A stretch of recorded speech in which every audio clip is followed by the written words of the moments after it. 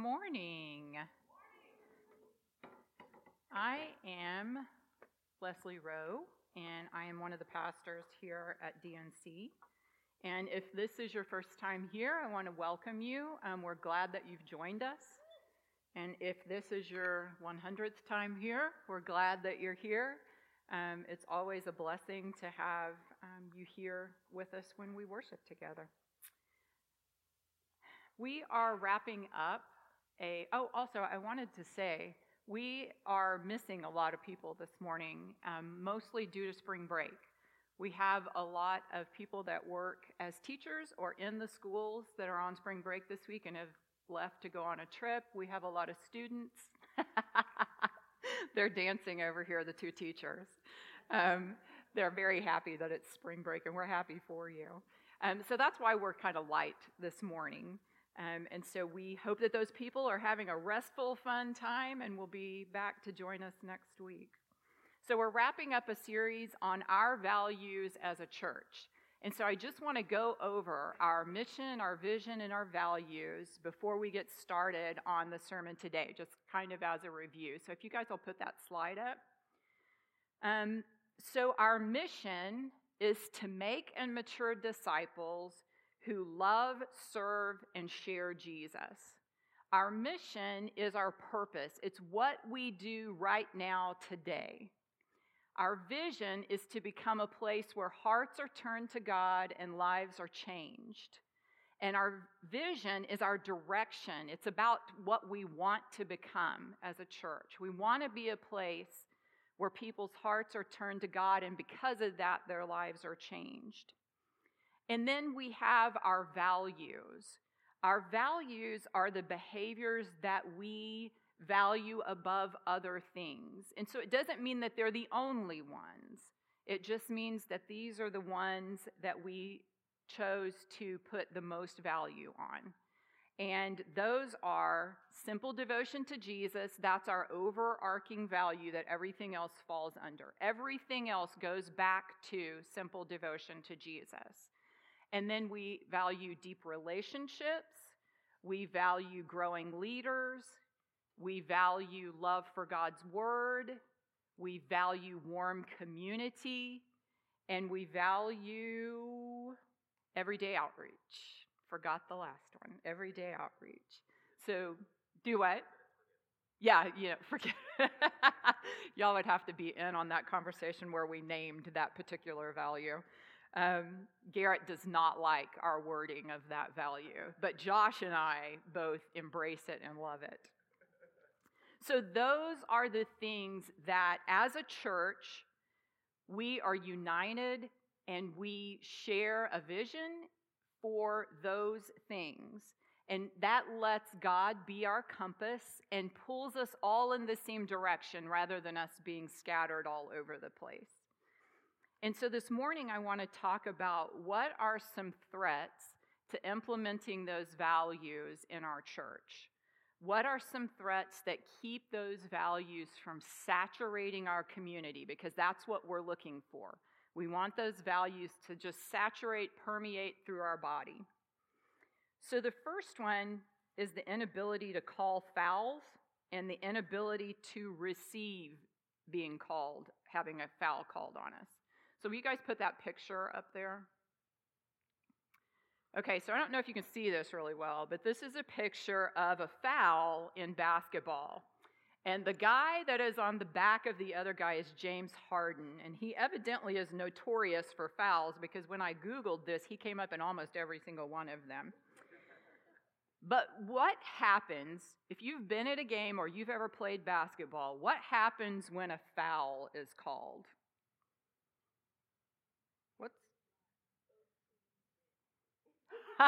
Both teams win? Absolutely. People complain. That's the first thing. People get mad when a foul is called. The person who commits the foul jumps up and goes, "What? Who? Me? I didn't do anything." This guy on his back is going to go, "What?" He is literally fouling him in so many ways right there. If the foul is called on your team's player, then the crowd boos the ref, because the crowd likes it when a foul is called against their opponent, but they do not like it when a foul is called on their team.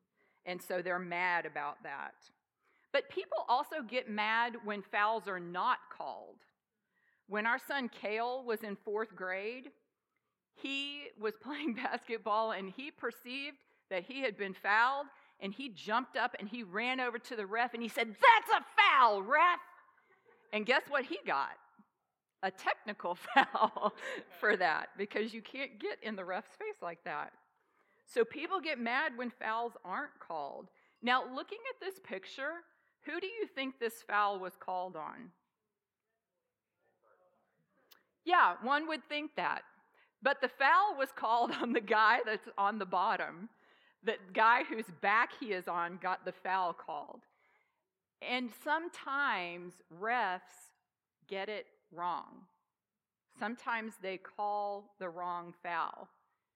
But what happens if they quit calling fouls because of that?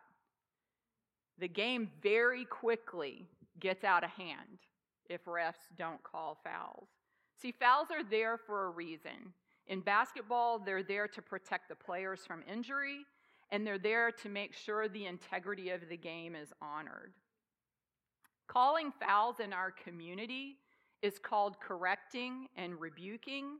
It's called having hard conversations. It's called wading into conflict.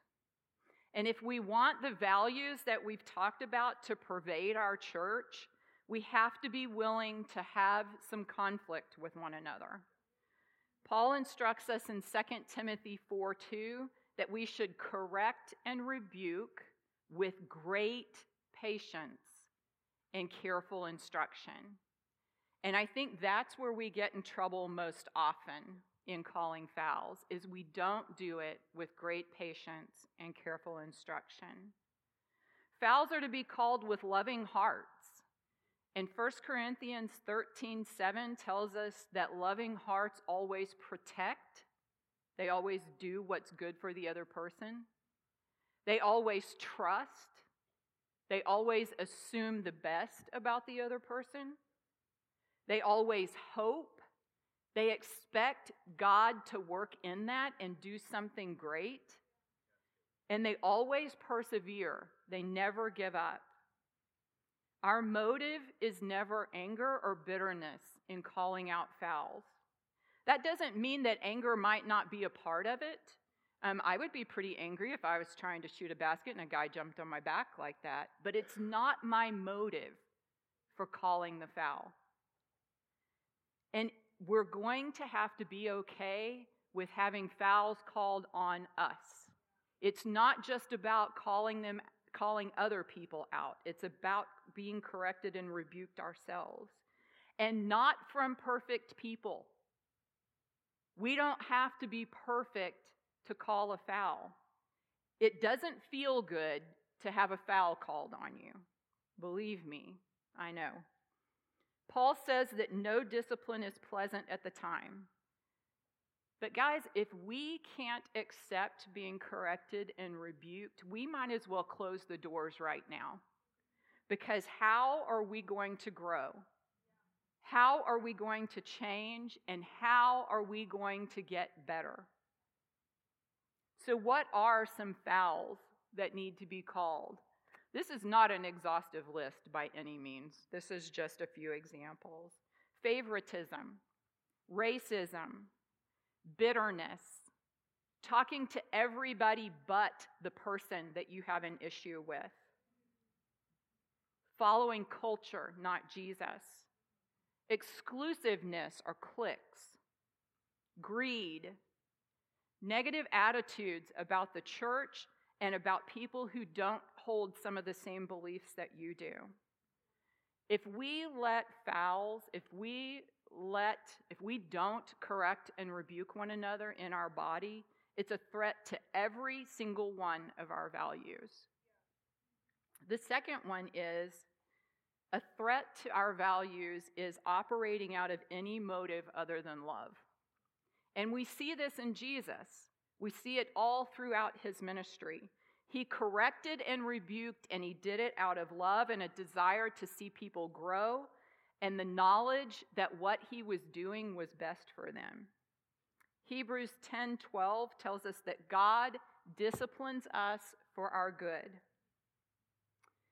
We see it in the story of Jesus and the rich man in Mark chapter 10. There's a rich man that comes to Jesus and he says, "What do I need to do to inherit eternal life?" And Jesus says, "Well, you need to keep the 10 commandments." And this man looks at him and says, "I've done all those things since the time I was a child." Okay, that's a pretty arrogant statement. I've done all of these, like I've been perfect in all of these. But Scripture says Jesus looked at him and loved him. Before he said the next words, Jesus looked at him and loved him. And then he said, "You need to sell all of your possessions and give them to the poor and come follow me." See, he corrected him out of love.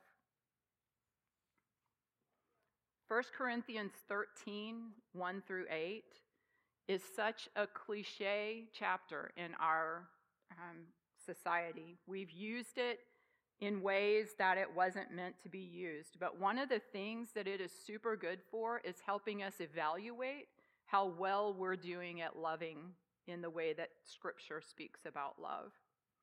If I speak in the tongues of men or of angels but do not have love, I am only a resounding gong or a clanging cymbal. If I have the gift of prophecy and can fathom all mysteries and all knowledge, and if I have a faith that can move mountains but do not love, I am nothing. If I give all I possess to the poor and give over my body to hardship, another translation says, go to the stake to be burned as a martyr, but have not love, I gain nothing. Love is patient. Love is kind. It does not envy. It does not boast. It is not proud. It does not dishonor others.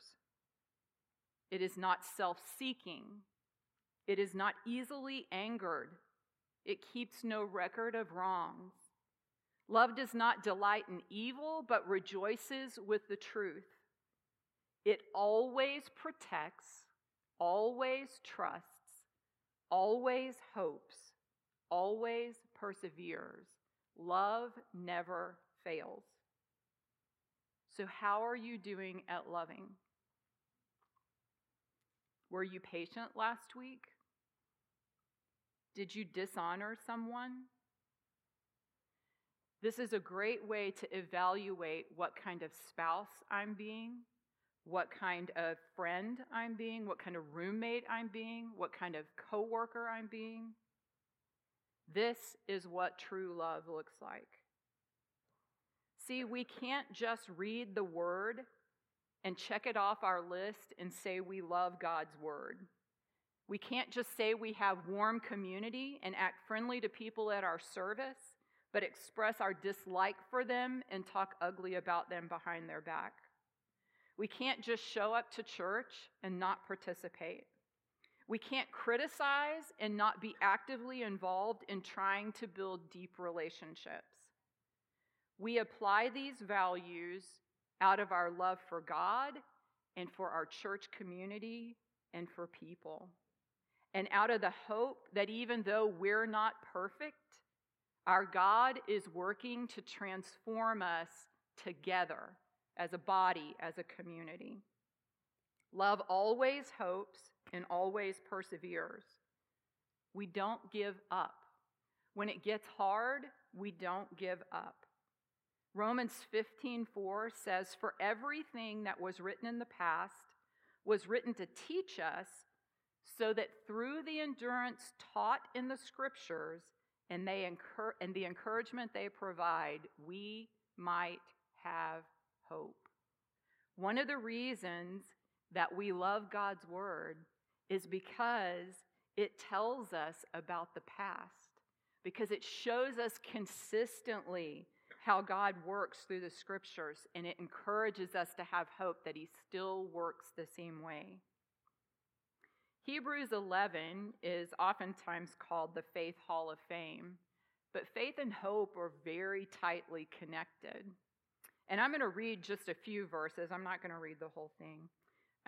By faith, Moses' parents hid him for 3 months after he was born because they saw he was no ordinary child, and they were not afraid of the king's edict. By faith, the people passed through the Red Sea as on dry land, but when the Egyptians tried to do so, they were drowned. By faith, the walls of Jericho fell after the army had marched around it for 7 days. By faith, the prostitute Rahab welcomed the spies and was not killed with those who were disobedient. The whole chapter is about those kinds of stories, that kind of faith. And at the end, in verses 39 and 40, it says, "These were all commended for their faith, yet none of them received what had been promised, since God had planned something better for us, so that only together with us would they be made perfect." And what that tells me is that verse 41 is being written. By faith, Markia. By faith, Jolly. By faith, Ryan. By faith, Sterling. By faith, Mateo. By faith, DNC lived a simple devotion to Christ, getting up every day and trying to be his man or woman. By faith, DNC was vulnerable and inclusive and developed deep relationships with all kinds of people, even though it was painful, took time, and took work. By faith, DNC grew leaders who serve and don't seek to be served. Leaders who, by the world's standards, are unimpressive, but who seek to please God above all else. By faith, DNC was known for everyday outreach, being motivated by Jesus' command to go and make disciples of all nations. By faith, DNC developed a love for God's word and lived out his upside-down kingdom that only the Holy Spirit can empower us to do.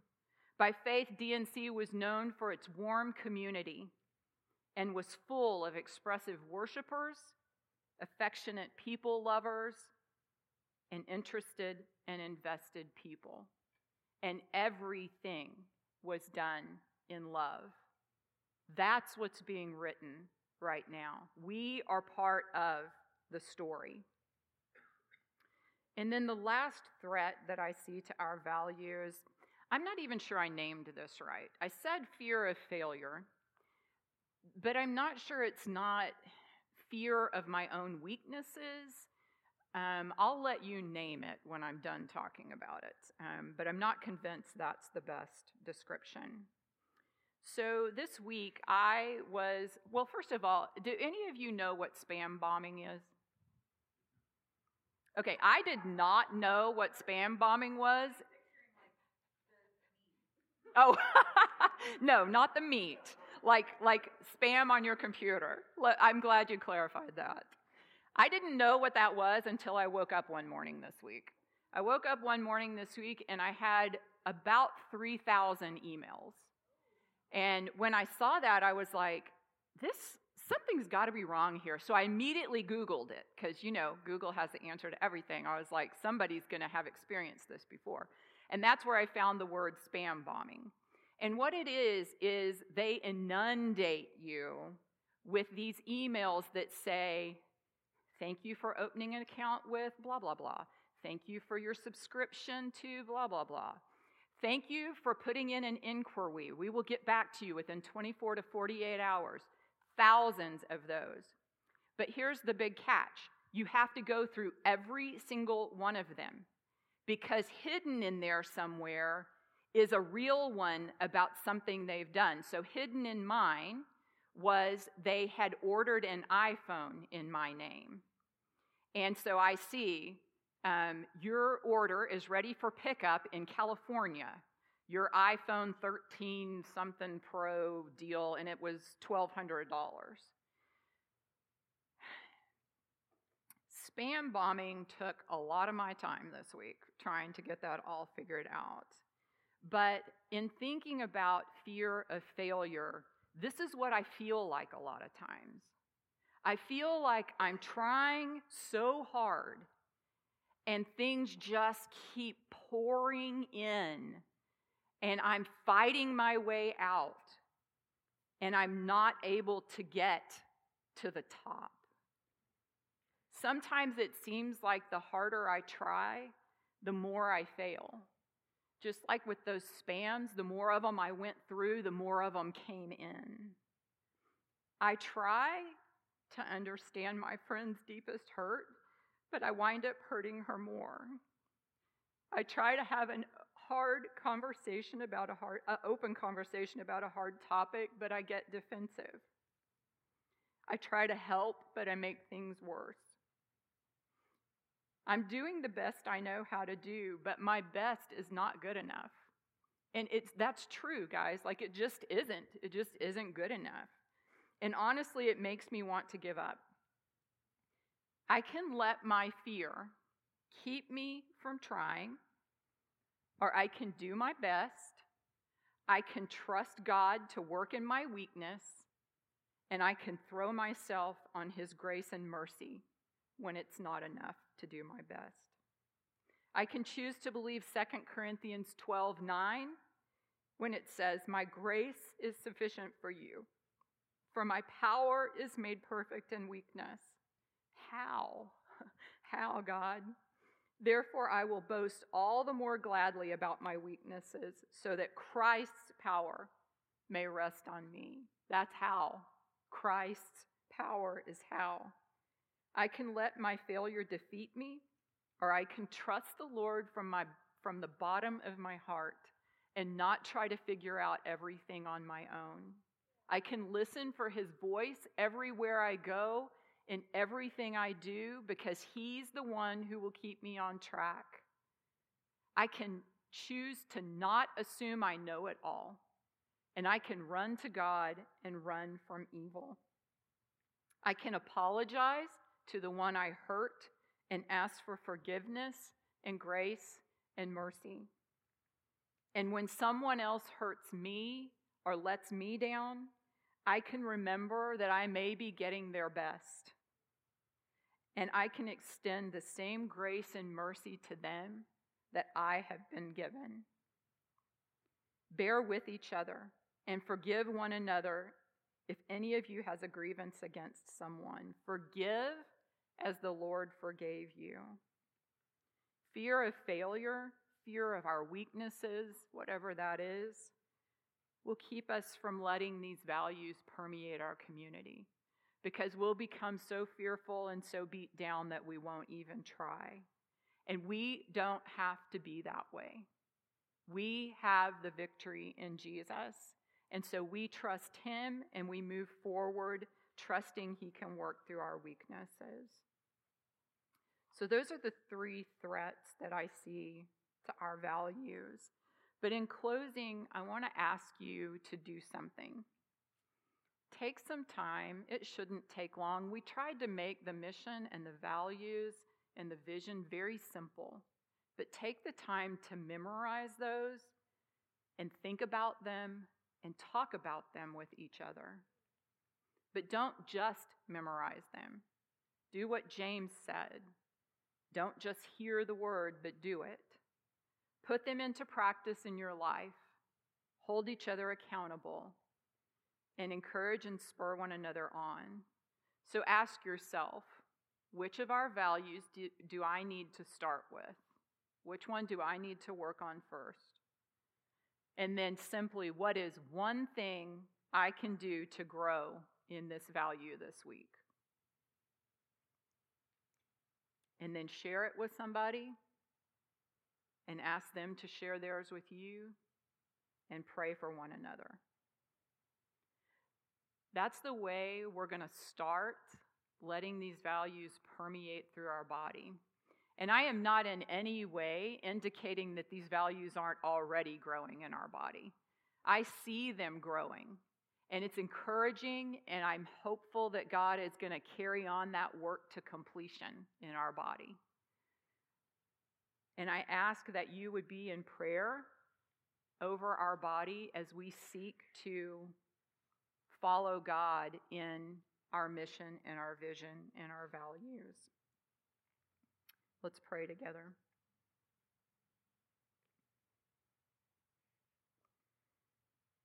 God, I pray that you would complete the good work that you've started at DNC. I pray that we would be open to letting you and letting the rest of the body correct and rebuke us for the purpose of honoring you and growing in our relationship with you and with our body. I pray that we would fight against the threats to our community. I pray that we would do everything in love. I pray that we wouldn't let our fear of failure stop us. And I pray that we would be brave and courageous and not expect ourselves to be perfect. I pray, God, that we would look like you and love like you. And I pray that you would enable us to do the work you've called us to. We love you and we thank you for your patience and your mercy with us. And it's in Jesus' name, amen. Thank you.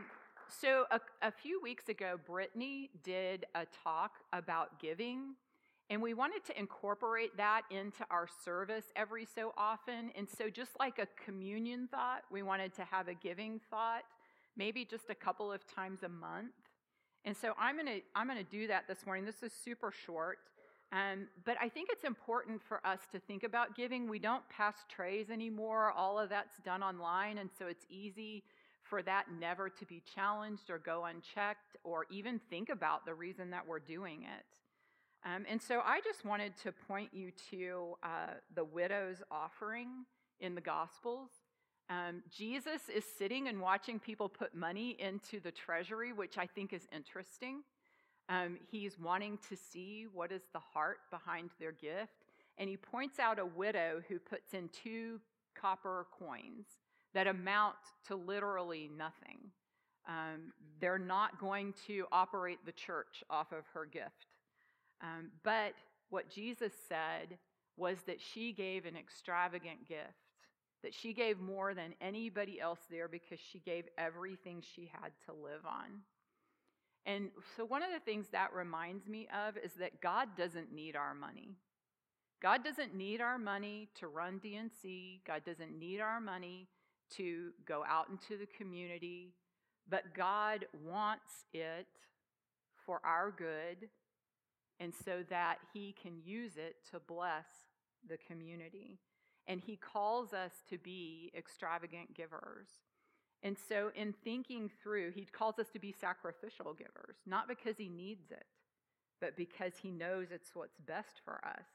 He knows that if we love our church community and if we love the community of Denton, that we're going to give any resources that we have to that, whether that's money or time or whatever. And so just thinking through that as you think about your giving in different places. You don't have to give just to DNC. Obviously, there's a lot of places to give.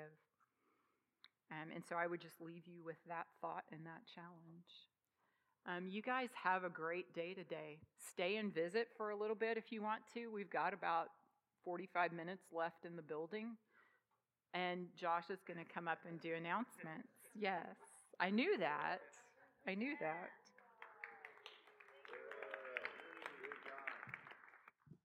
It just sounded like such a good wrap up. I was like, stay and hang out and everything. I was like, wait a second.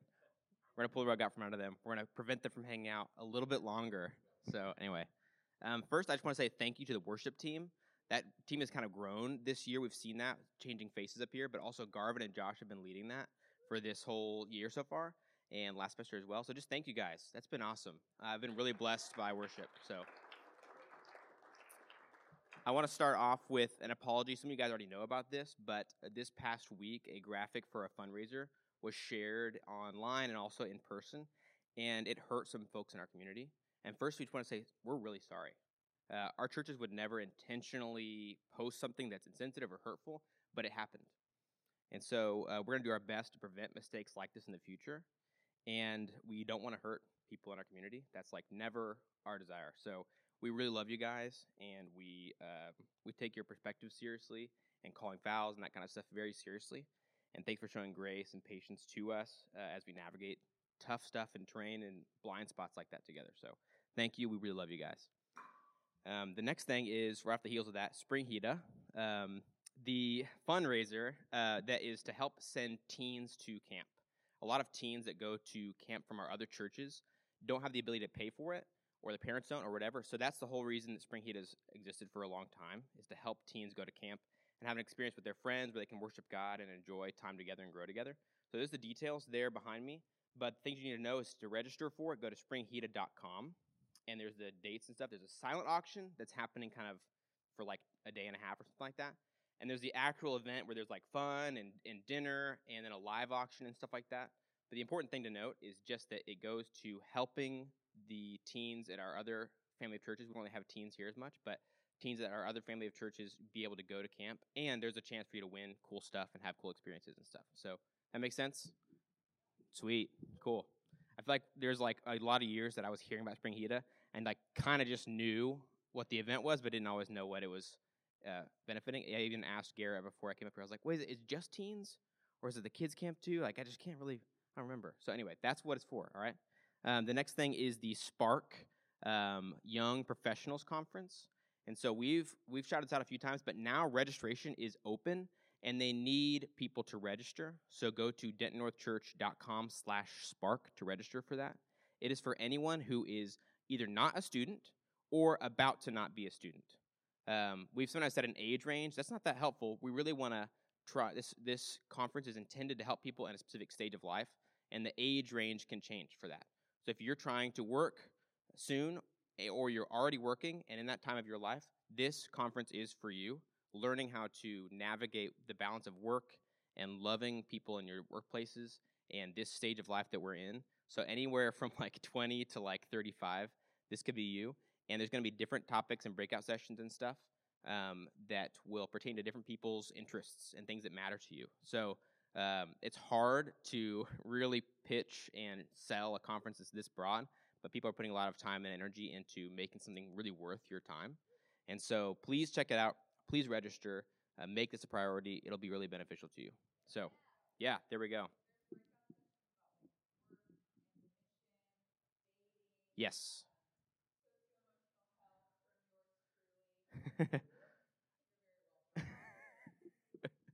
So, yeah, anyway, don't let that deter you, you know? I'm just kidding. Don't be afraid. What? That is at dentonnorthchurch.com/spark. And the last thing is that you've heard us talk about this. We have an Instagram now. So, woo. If you're on Instagram, go follow it. If you're not, don't worry about it. We're not trying to get you to be on Instagram for just us. But if you're already there, it'll be a place where you can see stuff that's happening in your community where you're already spending too much of your time anyway. So why don't, where you spend too much time, let us have a little bit of that by sneaking into your feed a little bit, okay? So follow us at Denton North Church, and that is all the announcements I have. So now we can move on to hanging, talking, stacking chairs, etc. And thanks for giving me your attention. All right. Thanks, guys.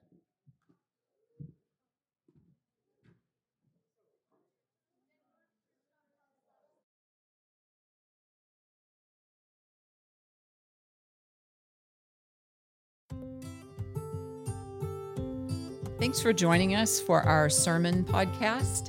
We would love for you to join us on Sunday morning or in one of our small groups during the week, and you can get more information about that at dentonnorthchurch.com.